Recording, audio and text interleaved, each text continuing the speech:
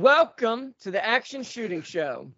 Tonight I have Mark Rebke, I have Tiger Schultz, and in audio but not in video, we have Mike Ford. So he's kind of a little Sasquatch, so you don't really need to see him anyways.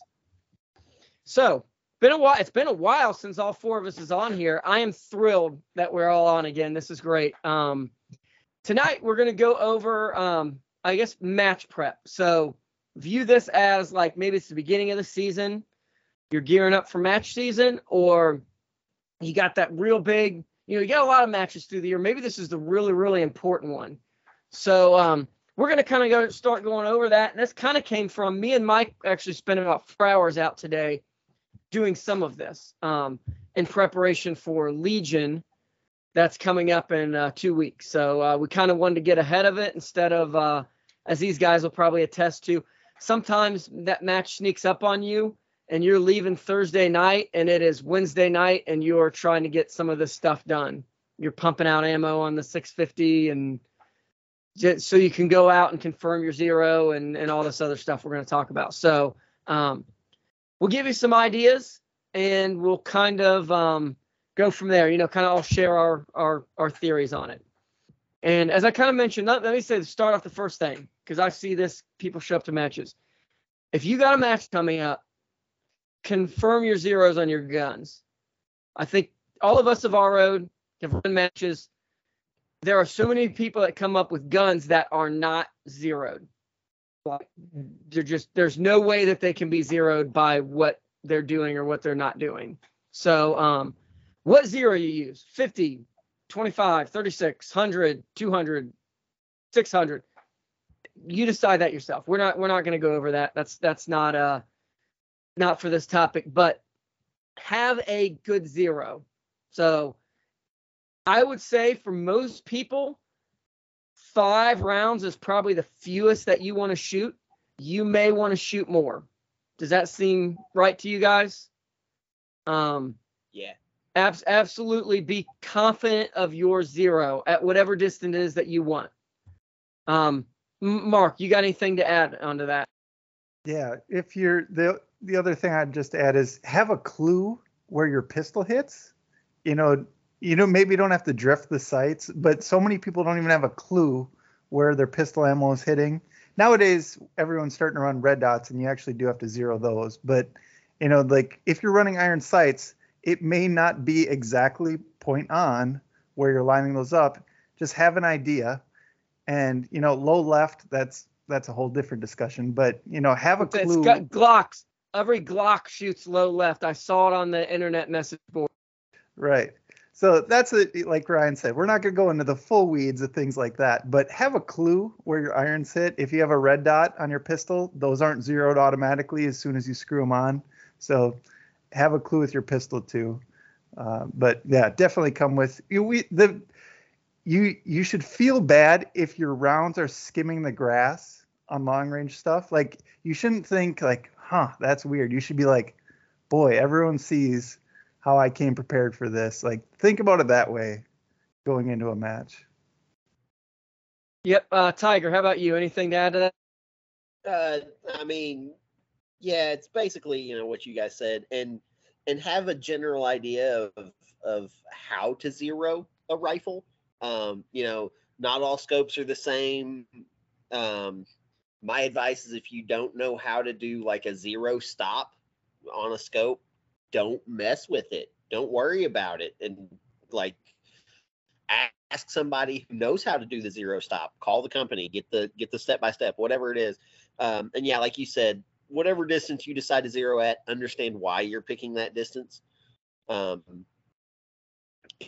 If you say, hey, I'm going to pick the 5200 because some Joe Blow on the internet told me that was the only one that ever mattered, not the greatest reason, but at least you have a reason, which not everybody does. But yeah, just understand the process of zeroing. It's easier with a buddy, with a spotting scope. It's just like everything else. It's better with a friend. And I feel like no, Tiger's downplaying how much he cares about this. This is a really serious issue, and if you're not ready for Zombie 2023, you are going to learn that zero is important. Tiger likes this so much that the first stage zero, is prove to me that you brought a zeroed gun to this match. And so somebody will fail it. Well, lots of people are going to fail it. A lot of people are going to fail it. And we should take bets on it for the AAR.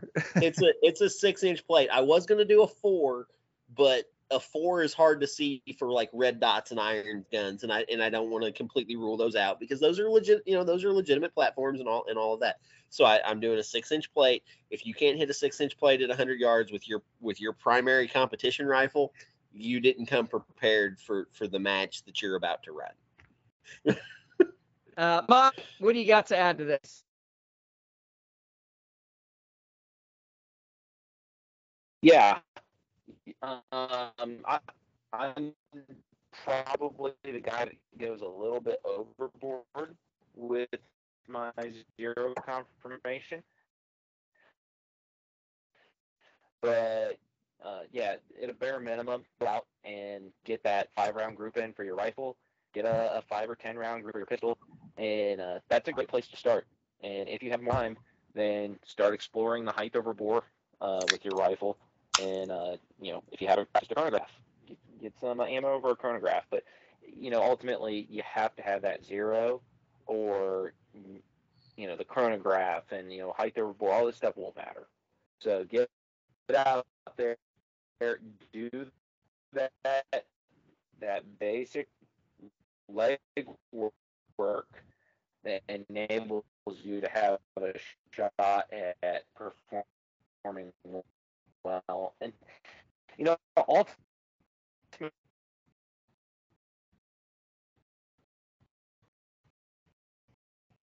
I don't know if you're still talking, Mike. You're breaking up real bad. We're not really able to hear you right now. All right. Hopefully we get Mike back. I'm glad he brought that up. That's what. So if you see here and some other stuff, Mike, we lost you for a good chunk of that. You're kind of breaking up.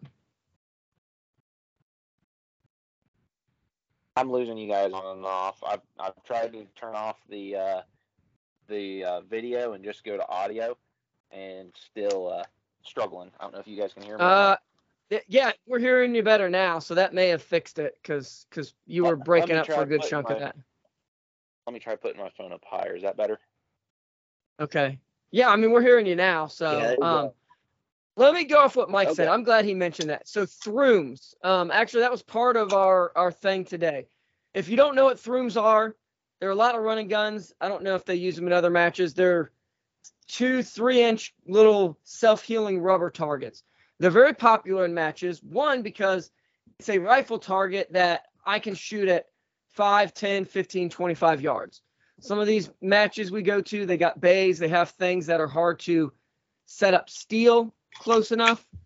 Obviously, or they're close enough you wouldn't want to put steel for safety reasons, and because it just destroy your steel if you're shooting it at 15 yards.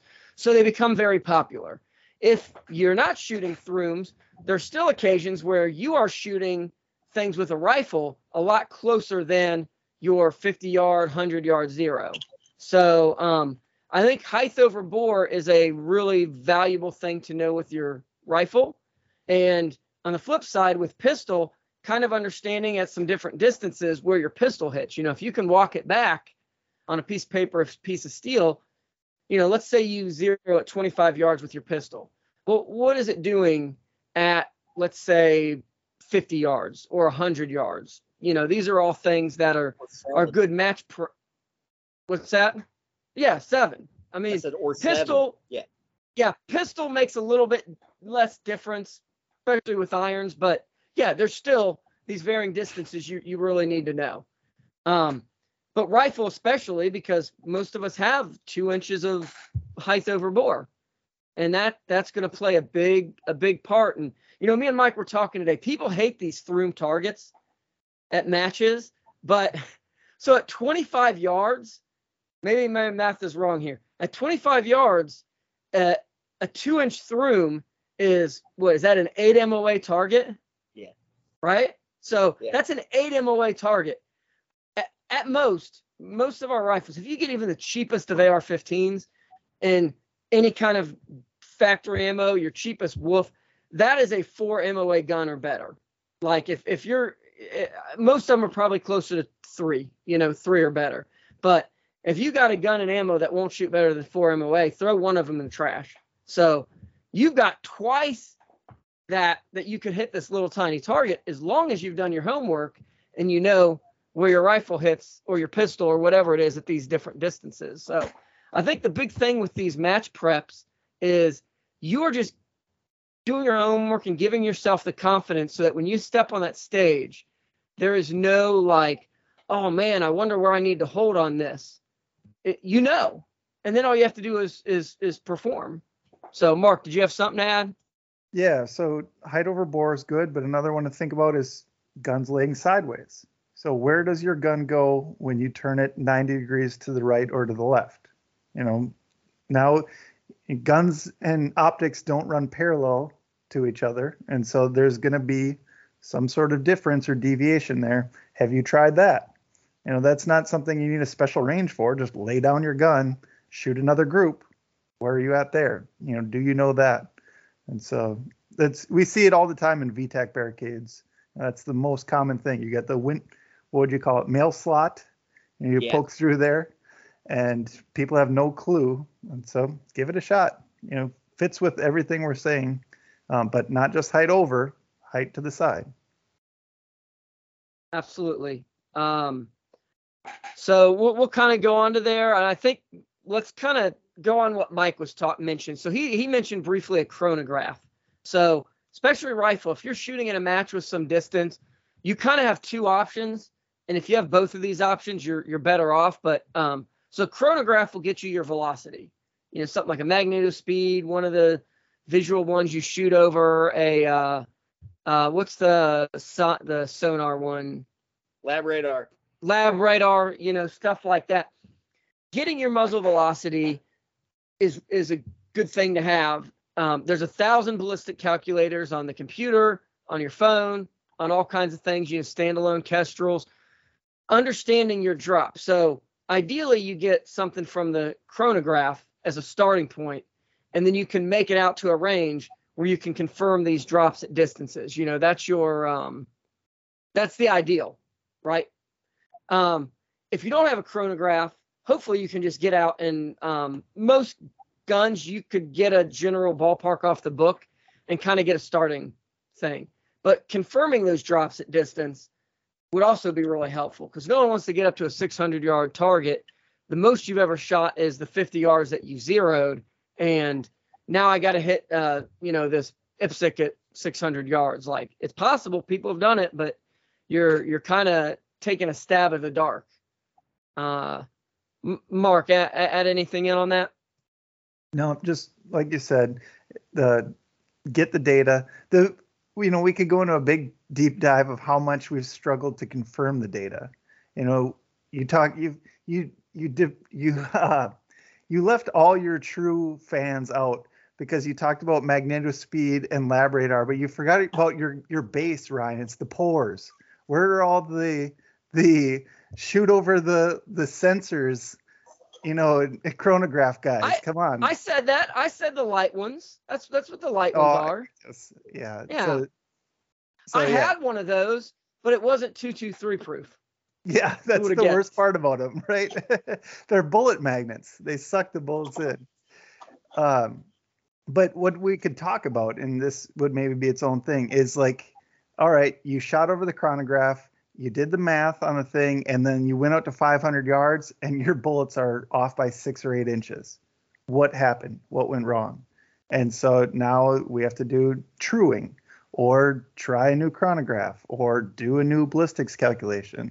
And so there's some art to it beyond just the science of math says bullet drops this way. And so, thinking about those things helps. But like you said, you can get close. Even just looking, well, the box says this is going to go 3150 out of my 16-inch rifle. We'll be here. We'll we'll be close. So yeah, the truing I think is really interesting, especially when you get into the longer range matches like Zombie. 1,000 yards is a whole different game than 400 or 500. So Yeah, absolutely. And we'll let Tiger go on here next. But the thing is, in a lot of like run and gun, 3-gun, I mean, we don't know what you're shooting, but most of the action shooting sports, if you throw out PRS and that like long range game, most of these targets are 4 MOA or bigger. And I think even most, from what I understand, most PRS is really 2 MOA or bigger. Just kind of, it kind of depends. But yeah, Mark, yeah, Tiger, why don't you go on, and then we'll have Mike kind of go in next. All right. Yeah. So dope truing, dope collection is my game, right? Like you guys know this. I'm the long range guy, quote unquote. And yeah, you can get real close.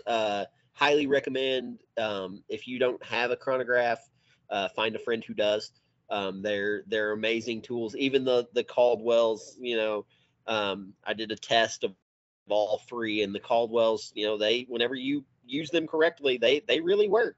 I mean, it's pretty simple calculation. Bullet enters here, bullet exits here, and then like Mark said, bullet enters here and exits here eventually. But and like Ryan said, that there's a blue million ballistic calculators out there. Beyond that, people have done the math. Like that's what this, if I can get it onto the freaking thing, that's what these numbers are. That's a cheat sheet for all the guns in the world. It's gravity. Gravity works the same everywhere on the planet. Another thing to look at with your dope, that they haven't mentioned yet, is figure out what your preferred load is for your rifle, and then buy all of your ammunition that way. If your gun really likes 69 grain PPUs, stick with that. Like, maybe the 55 grain stuff is 10 cents on the round cheaper. You know what? 10 cents on the round cheaper might lose you a match 3 months down the road. If you zeroed with the 69 and now you're shooting 55s, or if you zeroed with the 55s and now you're shooting 69s or 77s, like, knowing where those different bullets are, they fly differently. It's a different bullet. You need to do all of this with all of the different loads that you're going to shoot. And that sounds like a lot of work, but I promise range days are fun. The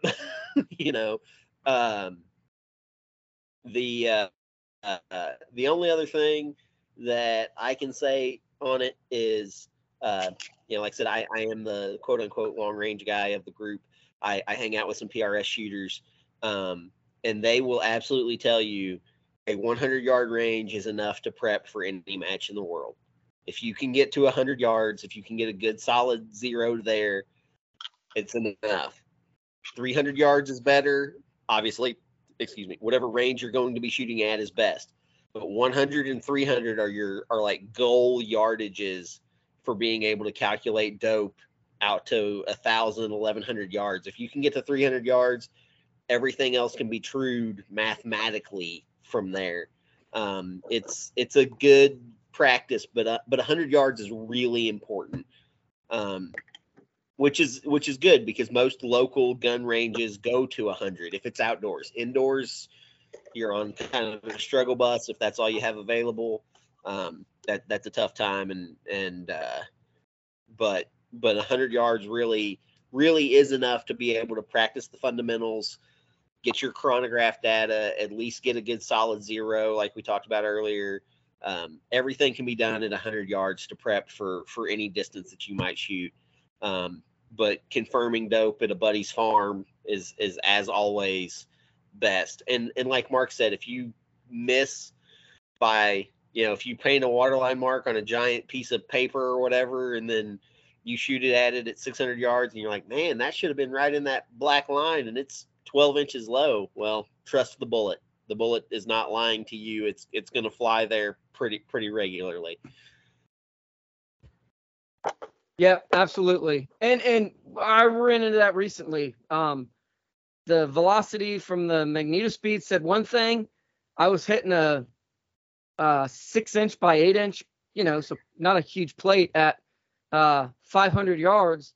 And we've been going back and forth. I don't know in my ballistic app, where the disconnect is, but I know for sure 3.9 mils is what gets me on that plate at 500 yards or 525 or whatever it is. And I don't know what's wrong with my ballistic app. It's me, because it's just math. It's something I'm putting in or inputting wrong.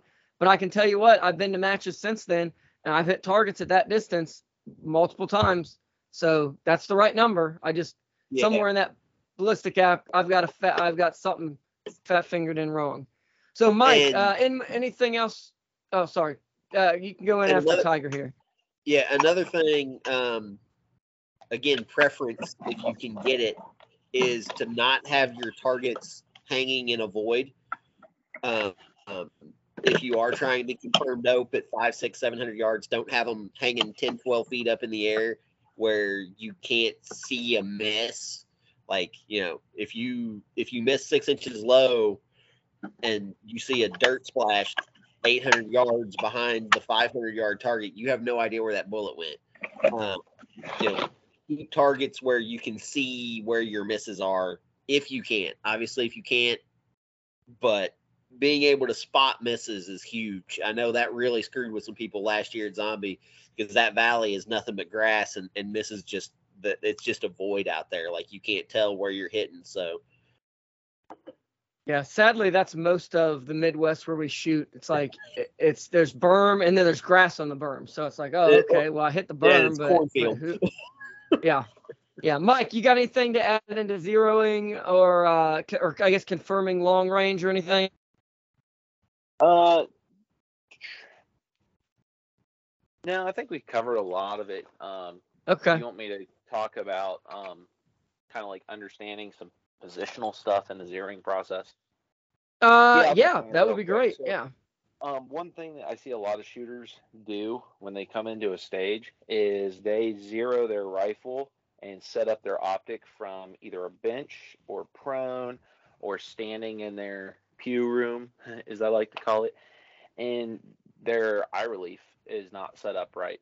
So when you're going to set up your gun and confirm everything, make sure that your stock is in a position where you can get comfortably on the rifle, whether you're standing offhand, sitting, kneeling behind something, or prone. You're not going to find something that feels 100% in every single position. That's just not how the human body works. But there is a position on the gun where, hey, maybe since I know that I'm going to do almost all of my shooting in a running gun from either standing or kneeling off a barricade, then, hey, I'm going to set up where it's 85% good there. And then when I'm prone, it's kind of 75%. But I can fudge that a little bit when I'm prone, and my eye box is where it needs to be. I see a lot of guys come into a match and they can't find their reticle, and things are not working well when they get into some non-standard positions. And so when you're going and setting the gun up, understand that parallax is a real thing. A lot of us are running red dots or LPVOs. Red dots are not truly parallax free. I saw a DoD test, and I think we mentioned this in the red dot episode, where you had been surprised when they went and tested. There was some pretty well-known red dots that had some parallax shift. Now, how significant would be based off of the range and accuracy standards you're trying to hold to. And so you need to find that out for yourself, understand that. Most of the LPVOs we're all running have fixed parallax, whether it's 100 or 150 yards. That can vary by the optic. But understand that that'll come into play a little bit. So make sure that when you're zeroing and you're trying maybe a couple different positions, that depending on where your head is behind the optic can affect your zero. So I know that was kind of a little technical moment, but it's something to think about. Absolutely. So if you are, I'll add into that. If you are using an LPVO or some kind of variable power optic, medium, whatever, you want to set that with your magnification at the max, generally, I think in just about every scope I've ever seen, as you zoom down, that eye box, that kind of sweet spot gets bigger.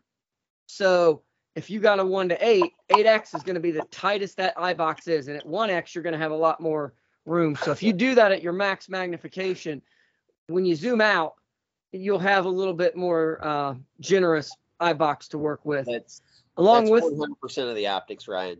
Is that I was gonna say? I think it's just physics. Yeah, that's just how physics works. Yeah, yeah. That's what I thought. I don't. But manufacturers can do a lot of weird things to bend physics to what they want. But yeah, that's generally the rule of thumb. And the other thing there is, I would say is, if your IOX is good, if your eye relief is good standing and prone, if you find one that works with both of those, that's probably going to work in 98% of your situations. Those two tend to be the most extreme. The other one thing is, if you're shooting with plates, depending on your plates and what you've got, on your chest, that may affect how you shoulder your rifle.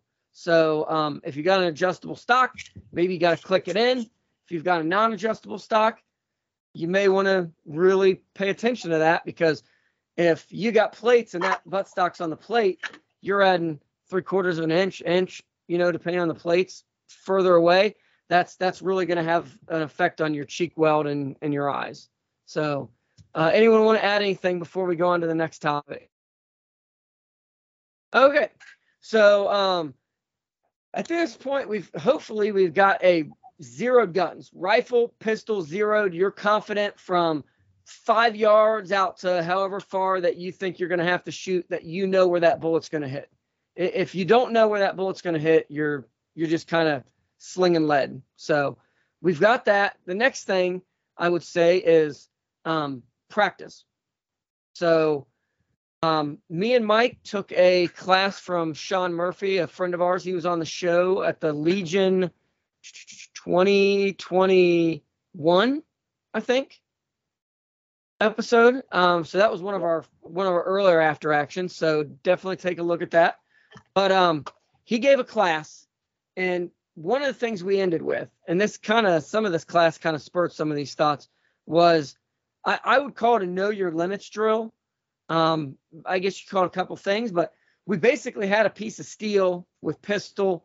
You could use paper or steel with rifle if you wanted, and you would shoot and continually increase your cadence that you're shooting until you could no longer keep it within that piece of steel, the A box, whatever your goal is. And then once you got outside that, now that's kind of your limit. That's where I can shoot. Then you worked on backing that down just to the bottom, right underneath that limit, so that you continually shot and you kind of know, this is my cadence.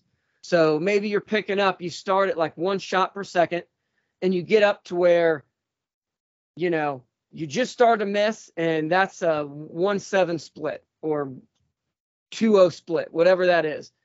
You can have a shot timer. You don't have to have a shot timer for this. Just giving out numbers. So then okay, I'm starting to drop shots at 2-0. I need to back down to a 0.22 split. And you know what? At 0.22, I can keep that on the target every time. Same thing with rifle. Maybe I'm shooting this fast, and then it starts getting outside the A zone, and I got to slow down. But you kind of go through some rounds that way and start programming in, this is how fast, where I'm at my skill level right now, that I can visually shoot and get the hits that I want to get. And obviously do this at different distances, because your splits at 5 yards with pistol are definitely not going to be the splits you have at 25 yards. So you guys do anything like that? Tiger, you got anything to add to that, or anything similar you do? Yeah. So I've never done the know your limits quite like that. It's a fantastic way to do it. Don't take my not doing it as a reason not to do it, because I think I'm going to start doing that. That's a great that's a great test. One thing I've always done, and it goes back to the dope and the wind conversation that I was kind of having earlier, is figuring out your bracket. So say you've got an 8-inch plate, whatever an 8-inch plate is, at whatever distance you want to hold that accuracy standard, right? Figuring out where you can basically hold anywhere on an 8-inch plate, what that looks like in your scope, right? Like it in your reticle, figuring out what that 8-inch plate is, where if you hold dead center, maybe your horseshoe dot circles the 8-inch plate at 100 yards. And you know that if you do that, it doesn't matter if the wind's blowing 10 mile an hour or not at all, you're going to hit that plate, right? In the long range world, they call it figuring out your mile per hour of your gun, or the brackets of your gun. Usually it's 1 mil is, you go from the half mil hash to the half mil hash, or from one side of the U to the other. But figuring that out, and then that way that if you put that dot somewhere on that target, or if it's a full-size dipstick, right? Like, okay, now if I'm shooting at paper, as long as I know that the center of this reticle is somewhere on that paper, I'm going to be within my accuracy standard regardless of other conditions. It's a way that you can speed yourself up because you're not trying to hold dead center, right? Like you're not trying for that perfect A zone hit. So that's kind of how I've always tried to increase speed, is I figure out like where I can, what's the term in USPSA, shoot the streak, or paint the target, however you want to call it. But the know your limits thing sounds a lot better, because that's an actual measurable goal, and that sounds like something you can download a metronome app on your phone, have it sitting next to you. All right, I'm going to squeeze the trigger with this metronome and see how long I can hold it on my target. All right, I did it 10 shots in a row where it's 1 shot a second. Cool, let's double that. Let's do it a shot every half second. And just start speeding it up until, like you said, until the wheels fall off. Yeah, and I don't want to get the idea though that like, I mean, that's a fine way to train it with like the metronome, or like I said, you can look at shot time. Yeah. I think the important thing is you just know that feeling. I know that Yeah. this is the feeling and this is the sight. And, I use examples, but like I don't know what my splits are at these different distances. But at this point, Right. I kind of know the feel of it. Mark, you got anything? Yeah, so the thing that I was thinking about kind of builds on what Tiger was saying, but it's not so much about the wind or the sight picture. For me, it's more about forcing shots. And this was one of my problems at Zombie last year on the medium range stuff. You can want to take the shot, but is it the right, is it when you should take the shot? And there's an old Pat Kelly video about how you have your natural kind of wiggle, whatever your wiggle is, where you're trying to find, all right, where do you break the shot? Spending time getting used to that wiggle so that you break the shot when you can, not when you want to. And it's kind of like Tiger said with the wind, and it's about bracketing, but it's not so much a speed thing, but a mental thing. Like, when do I shoot? Not when I want to shoot, but when I can shoot, and getting that mental kind of thing. It goes back to, like you're saying, with the programming, and it's not so much speed or cadence, but it's just like, no, that's not my shot. Yes, that is my shot. That kind of thing. And it's a rifle thing, not so much pistol thing, for me at least. But I've been trying to think more about that lately, because it's so easy to fall in that mental thing. Like, boy, that's like, I'm on enough, and you just. I see it in 3-gun. I used to do it in 3-gun all the time when we'd be shooting off of like a standing VTAC barricade, where you're not quite perfectly set, but you're like, it's just there. It's there. It's gonna ting, and you're not getting your hits because you're forcing your shots. So I've been trying to think about that stuff. Kind of ties in with both what you're saying, I think. Yeah. Now this is, since you mentioned Pat Kelly, because this is like one of the greatest things that helped my offhand rifle, and I think this kind of goes in. He's just a brilliant shooter. And this is really, especially like offhand stuff at like plate racks, 50, 60, 70 plus yards. the way that he would shoot them a lot of the times was, instead of trying to hold on that plate and get that wobble, like Mark, get that wobble zone down small enough to hit the plate, he would actually like sweep up, so you go from like the bottom left to upper right, and he's sweeping up and he's, prepping the trigger so that as soon as that scope, that reticle is across the plate, he's breaking the shot then. There's a little tip to maybe experiment with and try, instead of just trying to find especially in action shooting where we're trying to do this real fast, really taking the time to get my wobble zone small enough to where it just stays inside a 6-inch plate at 70 yards is not real easy to do. But if you can just sweep up and then bam, break that, it goes down, and then bam, break that. And it's not necessarily a huge exaggerated streak like I'm showing on the screen, but it can just be boom, boom, boom. And just as long as you've got something to control the shot is kind of the idea. So, Mike, shooting wise, the like know your limits drill, some of the stuff Sean Murphy talked about, you got anything to add to that? Yeah, yep. It's just it's important to find the edge of that comfort zone. Back in 2019, I think that was something that Ryan really encouraged me to do, that I found I picked up some speed because I was accurate enough. And while we all want that first round impact and that's the goal, there definitely is a balance of you're slowing yourself down and tapping the brakes too much. I think really when it comes down to a lot of what we're talking about, though, is the mental management side of the house. Whether it's knowing when to fire the shot, or I need to hold off in my offhand rifle wobble, or shooting a small pistol target. The mental management is a big key, and you need to be able to know when to get out of your own head, as odd as that sounds. We see it a lot as ROs, is we see someone that we know is 100%, 110% capable of making this hit. They come in, they're gassed, they fire one, and then they fire that quick second follow-up, and then all of a sudden, mentally, they're lost. And they just go to war with his target.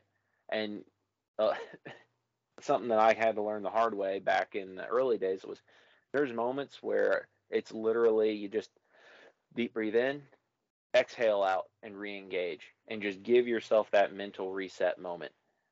It can be important if you get off your natural shooting cadence, or if you're dealing with shooting something long range off a funky barricade or whatever, that momentary mental reset can be really important.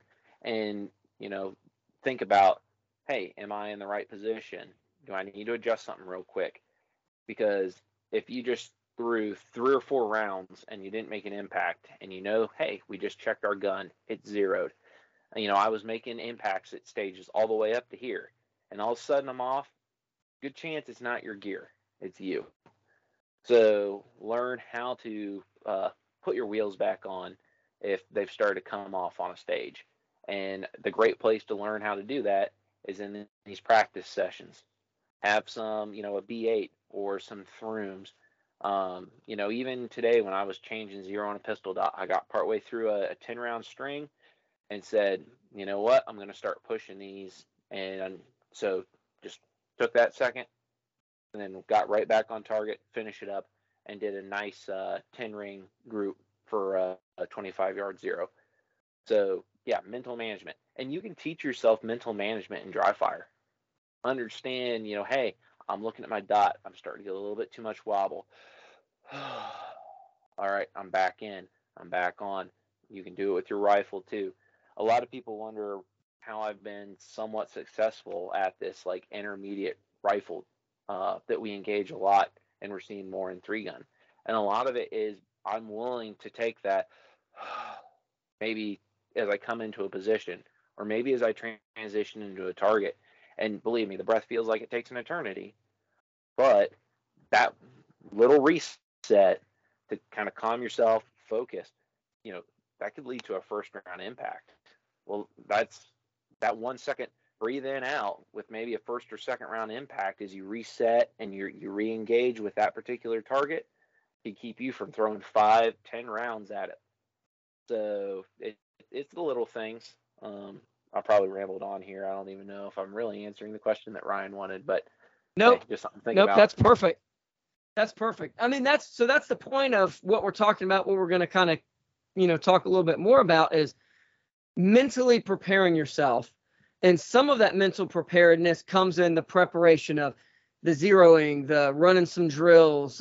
Maybe we'll talk about some dry fire. I know we've talked about it in other episodes, but the idea is that when you get to a stage, you have all the foundation in place that you can just flow through the stage. Top athletes talk about that like flow state. I mean, all of us shooting here have probably been in it. I know some of my best stages don't feel very fast. Like I just kind of go through and just do the things, and I don't necessarily remember like every sight picture. I don't remember. I mean, sometimes I'm even in it where like it's happening and I'm kind of like noticing things going on with it, but I'm not thinking about the shooting. I'm thinking about whatever that little thing that's going on. Maybe something's changed and I need to make a correction or something like that. But the more subconscious you can make your shooting, the less of that consciousness you have to bring in. I think the better off you are, at the risk of getting maybe too zen here. But that's the point of this preparation leading up to a match, is that, like Mike said, you're 5 stages in and you start missing on a target. You can quickly in your head go, okay, well, I knew I had a good zero beforehand. I know I just hit a 300-yard target that last one, so I'm zeroed. I should be able to hit a 200, and then do what you have to do. Take yourself out of it, get that breath, reset, and have confidence in your skills, your equipment, and kind of the prep work that you did leading up to this. So I guess Tiger, do you have anything else we haven't talked about that you do kind of prepping for a match? Yeah. So to kind of build off of that, that Zen state, that total confidence, it's really about building confidence in your gear. And that's something that I feel like a lot of people don't have, is they don't go out and they don't spend the time in the dirt, quote unquote, to make sure that, hey, my rifle is zeroed. If I'm missing, it's my fault. Like or something has gone wrong, right? Like there's something wrong. It's the natural state of this shooter equipment setup is that I can hit this target at this range. I know that. I've done it before. I've done it 100 times. And the mental aspect, like you say, is a big deal. Ryan, me and you have talked about it. We don't tend to shoot our own matches as match directors very well. Like we shoot them okay. We do fine, but we have so much other shit in our head going on that we're not focused on that flow state, that, hey, I'm just out here having a good time. I'm shooting, I'm hitting my targets. Hey, I need to talk to this RO about this, or I need to do, whatever. And taking the breath, like Mike said, is a big deal. I'll finish it off with a quick little story here. Last year, Zombie, I'm proofing stages with John Drossard, who's a fantastic shooter, right? And I had the one stage where it was the double taps out, like 7 targets that each shooter had to double tap, and he struggled on the first target, and then I didn't, right? I tap, ding, ding, and then he struggled on target 2, and then I didn't. And if I'd been thinking about it, I probably would have given him a second to collect himself, but he never had a chance to take that breath because he was trying to not let me down as his partner, and he was pushing, he was forcing shots like Mark's talking about. He's taking shots that he doesn't need to take, and if he'd taken a breath, he probably would have done the stage better. We would have shot the stage better, which we were just proofing. It doesn't matter. But, that just take a second, collect yourself, know your equipment is good, know you're right, know you're dope, know you've done the prep work, and have fun with it. Like that's something that a lot of people really get wrapped around the axle on in these competitions. I've got to do really well. Don't forget, you're out on a range. Like, it's a good day. It's better than any day at work, right? And that's one thing that I've really been the last couple of years, because I haven't competed a whole lot. Whenever I start prepping for a match, hey, win or lose, I'm out here. I'm having a good time. I want to win. I want to shoot well, but it's a good day regardless.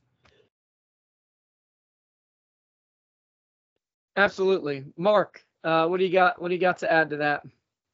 I know I guess you have wisdom. no, I don't know about that. Just maybe rewind to the first 2 minutes of this talk where we should have started and said, why do we do this match prep? It's like Tiger said, you go in, so it's just about you. They always say, well, this is the test of man and equipment. Let's take the equipment out and just see what you can bring to the table as you that day. And that's what you're going for. It's how did you do that day? Not, well, the scope was a little loose and we tried this new ammo. It's like, yeah, you can have a whole laundry list of excuses. But like, if you come in and say, no, I know the exact stage Tiger was talking about, and I know I was forcing shots. And, it's like, it was me. It was, the gun was right. Everything was right. Make the match about what you can do, not what your gear is holding you back on or those sort of things.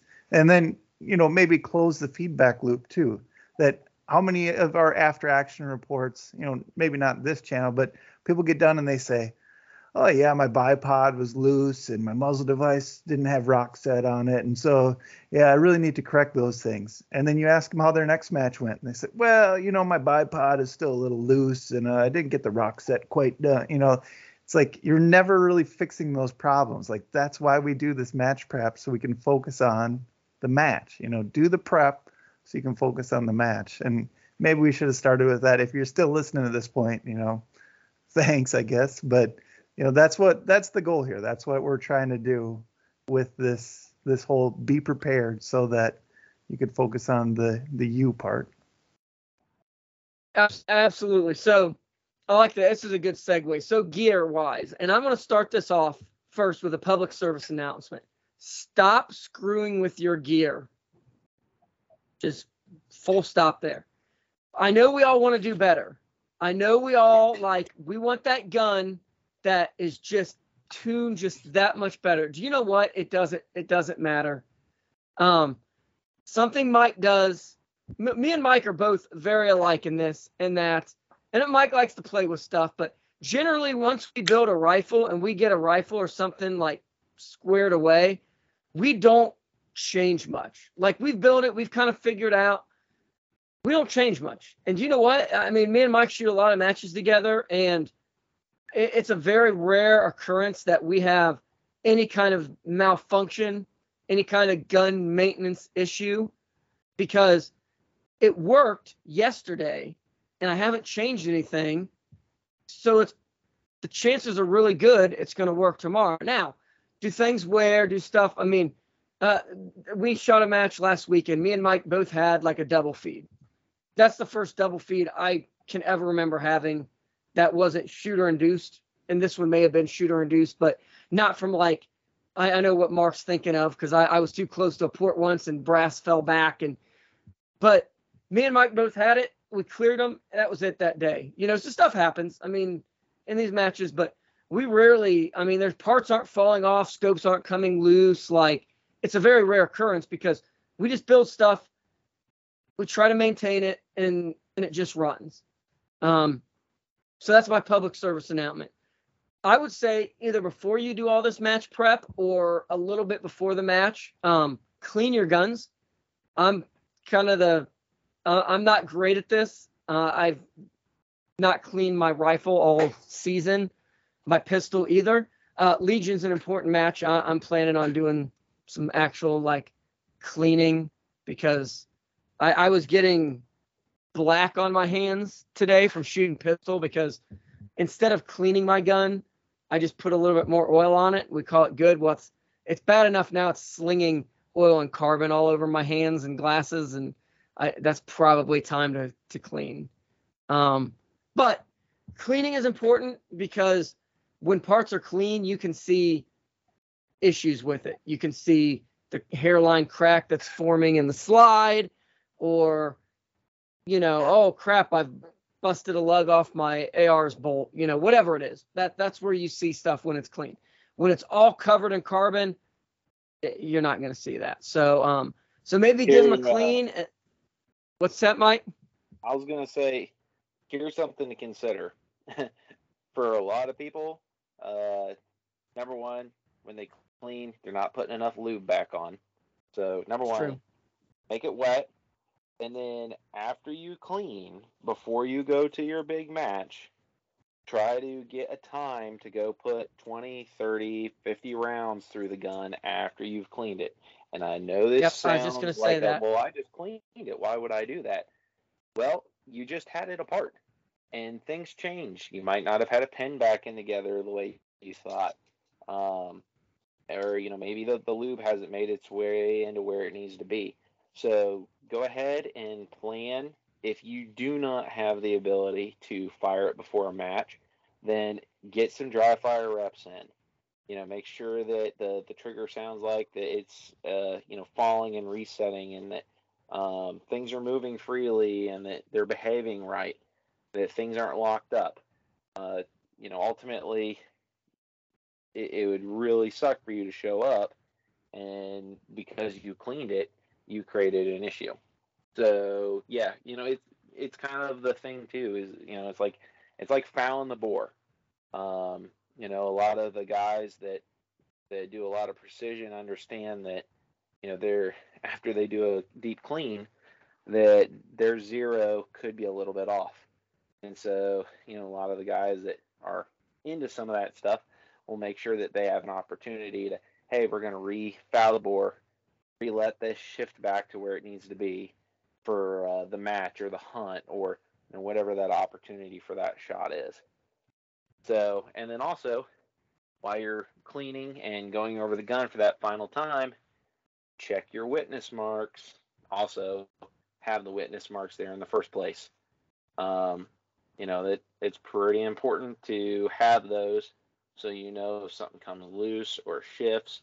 I'm a big fan of witness marking, and blue Loctite is your friend, folks. It's not permanent, and also means that while it'll help keep things from coming loose, you need to check those items that were secured with it. Yep, absolutely. I actually like witness marking with a silver Sharpie, because most of our stuff's like black or dark colored. The silver Sharpie will wear over time, which means that I physically have to go through and check it every so often just to make sure that it's still there. And then when I check it, I'm making sure, hey, nothing's moved. So yeah, those were two things I was going to add. Absolutely. Function test. We had a friend a bunch of years back shooting 3-gun. He cleaned his gun, his rifle, the night, like after the first night of a match before the second, and somehow was able to get the bolt in upside down, was still able to get the cam pin in, which you shouldn't be able to do, but I think I don't know what happened there, but he was able to get it Probably in. Alcohol. And yeah, probably alcohol. Either the dimple wasn't enough on the bolt, or he really hammered it in there. But next day takes his first shot, and that gun locks up tight because lugs are not in the places that the correct orientation. So you got to be able to function test your stuff before you go shoot it. I'd say, well, I'm telling you to clean your gun. Modern guns can run very, very dirty as long as they've got lubrication. Things are better, wetter. Just remember that in most situations. So there's so kind of if a you tier can't- list to it, though. You could say Yeah. there's a tier list to it. Like your shotguns, you're going to want to clean more than your rifle. Your Yes, race yeah. gun, you're going to clean more than your Glock. Like everything has an order. And so, and even Except- barrels, going to barrels, I would argue, don't need to be cleaned as much as most people clean them. Yeah. So I won't run anything through I'll clean the bore a little bit, the lugs on my AR, but like I'm not going to run a patch through my rifle, or at least anything aggressive. Maybe just a patch just to get the big stuff. But yeah, I would agree. Yeah, We're I gonna mean, have to put a disclaimer on that section for our friend John Shelley. yeah, Shout out to our yeah, buddy that can't stand anything if it's not white glove clean.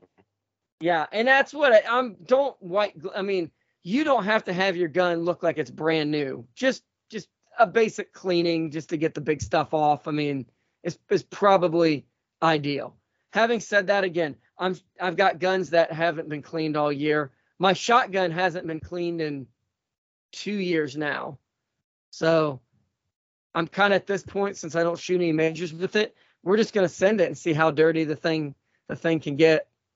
It's only had one malfunction in 2 years now, so most likely ammo related. But yeah. Anything to add to that, Tiger, Mark? Kind of gun maintenance before match. Yeah, I do. I check all of my. You guys witness mark. I don't. I should. I used to. And then all of it wore off, and I didn't have my. I did orange fluorescent like paint marker was my witness mark. And then a kid took it and painted my car with it, and I got really mad and threw it in the woods, and it was a whole thing. And I haven't witness marked since. As far as gun cleaning goes, I clean them in September. I picked the month of September. I go through, I clean all of my weapons except my precision rifle, because I don't clean my precision rifle unless its groups start opening up. Also, barrels were meant to have bullets go down them, nothing else. That's just the way I feel about it. Again, unless your accuracy starts to suffer, don't worry about cleaning your barrel. I do check my scope mount, check all the screws, for the rings or the unimount, make sure it's tight to the upper. I check my muzzle device. I tend to run suppressors, but those of you who don't, still check the thing on the end of your barrel, because if it's loose and rattling, that will absolutely affect your bullet. You might not think it does, but just a little bit will throw your bullet off a lot. So yeah, my pre-match maintenance is just taking a Torx bit or a hex bit to all of the various screws on the outside of the rifle, and making sure that they're as tight as I feel like they should be. If I just recently got a fix-it stick kit about a year ago. That's been great because I have actual measurements now. It's not just ugga-duggas or drunken pulls. And beyond that, just make sure everything feels normal, feels right. Like you should have enough rounds through your rifle and through your pistol that whenever you go to the range to confirm the zero, like we were talking about earlier, or dry firing in your basement or in your garage or whatever it is, you should know what it feels like and make sure it feels right. If it doesn't feel right, something is wrong. Yeah, let me, this is something I've not confirmed myself. I've heard from a fairly, I think I heard it on the Everyday Sniper podcast, but there was kind of a rash of, this is along with like the fix-it sticks and torque wrenches. There's kind of a rash of people breaking, I think it was the spur mounts. The thing to be cautious of, every time you put that torque wrench on and you crank it and it clicks, you could be tightening that bolt ever so much more. For a torque wrench to work, basically you crank it, if it's the click style, till it clicks. That's at the torque. Yeah. Every time you click it past that, you can be tightening them. So what would happen is what Tiger's talking about. Every time these guys would go out to the range, they'd put a torque wrench on everything and, click, click, click, click, make sure everything's tight. Well, you're slowly tightening more and more. Eventually that, it fatigues the bolt, it fatigues the metal. So be cautious with how, yeah. I do it before the match, which I shoot, 5, 6, 7 matches a year. And I switch guns enough, like that usually happens once or twice a year where I'll click everything over. But there was a rash of PRS guys breaking spur mounts because they were doing it, once or twice a week. and you will absolutely start shearing bolts that way. Yeah. So just that's just a word of caution. So let's start wrapping this up. Mike, why don't you start us off? What are your kind of closing thoughts on this? Just match prep in general. There's always some match day jitters, but think about those things that kind of eat at you the most and get them taken care of. It's really easy to kind of panic and last minute try to correct gear. I've had issues with compensators and all sorts of things, but try to set aside the time that you can enjoy the match prep and it's not chaos, because you're going to walk away with a lot more confidence in your gear if you've got the time set aside and you can enjoy it. And you're going to have better lessons, better notes, better takeaways, and enjoy the journey. So Good. That's good advice. Mark, how about you? Oh, I guess, I don't know. I want to say something cliche, like if you're not preparing to win, you're preparing to, something like that. But I think Mike kind of stole it from me. It's like, if you want to have a good time at this, spend a little time ahead of, before the match and set yourself up for success, I guess was what I'd say. Make it about what you can do, not what your gear is holding you back from. You can only do as well as your preparation for the match. So set yourself up for success and you'll have a lot more fun, I think. Yep, absolutely. Tiger? Yeah, I mean, it's I'm as guilty as anyone else about not prepping properly for a match. And I struggled. I had a bad match when that didn't happen. Once you get your gear set up, don't fuck with it. Have all the fun prepping for it. Remember, it's supposed to be fun. Range days are good. You'll have more fun at the match the more time you spend on the range beforehand. And yeah, like Mark said, if cliche item number 7, go. Yeah, absolutely. Because this is all supposed to be fun. I mean, sometimes confirming 0 or something like that, like I can think of more fun things to do with a gun, but it's also like I can think of a lot worse things. So definitely enjoy it, have fun. I'll encourage you. This is something I started doing, and I don't know if this is going to show real well. I got these little Right in the Rain notebooks for each of my guns to start. So I know people are like, oh, they got a dope book or whatever, which is good, especially the long range guys. They're putting down their drops and they're but I'm starting to keep these for all my guns so I can kind of better track, especially if you switch between a couple different divisions or a couple different things, I'm putting like what date I last zeroed, what ammo I zeroed with. I got muzzle velocity for a couple different rounds in here, drops, I have the throoms, like what my hold looks like, what that kind of thing. A little bit of paperwork, writing it. You don't have to have a notebook. You could do it in your phone and notes, but maybe taking some notes, when you're doing this prep, write some stuff down, and then you can refer to it. And it's just to help you feel confident so that when you go out there, you can shoot to your potential. We all shoot with, we all, if you've shot long enough, you've shot with that guy whose gun never makes it through a match. We shot with some guys last week and they were really good shooters. They still placed pretty well. The one guy was on his third gun or third upper by the end of the match. And the other guy had 1 or 2 gun issues, gas blocks come loose and this and that. And it's like, and they were phenomenal shooters. I would have loved, we ended up beating them. We were first, they were second. I would have loved to have seen how close we would have got, or could they have beat us if they would have not had so many gear malfunctions.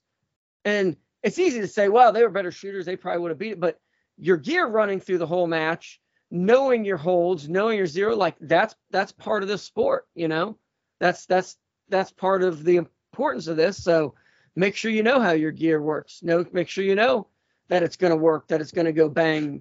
Not, I put a new trigger in the night before and well, now my rifle doesn't reset.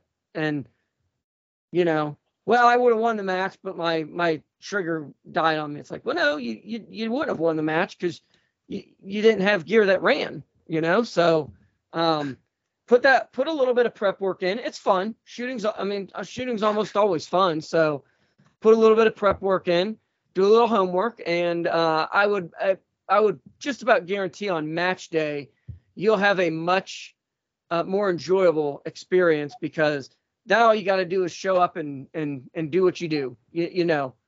Throw some dry fire in before that. We haven't really talked about that, but throw a little dry fire in, positional with rifle, pistol stuff, and then show up the day of and just have fun. I mean, that's the whole point. And then once you're done, drink some bourbon, but make sure you bring some bourbon for me and Mike too, because we like drinking bourbon with all you guys. So I think we're gonna wrap it up here. It's just over an hour. We're gonna try to do a little bit more of these. We've been kind of quiet lately. I know we got 2 more after actions me and Mike need to hammer out at some point. So thanks for listening. Hope we see you out at a match here soon. Bye.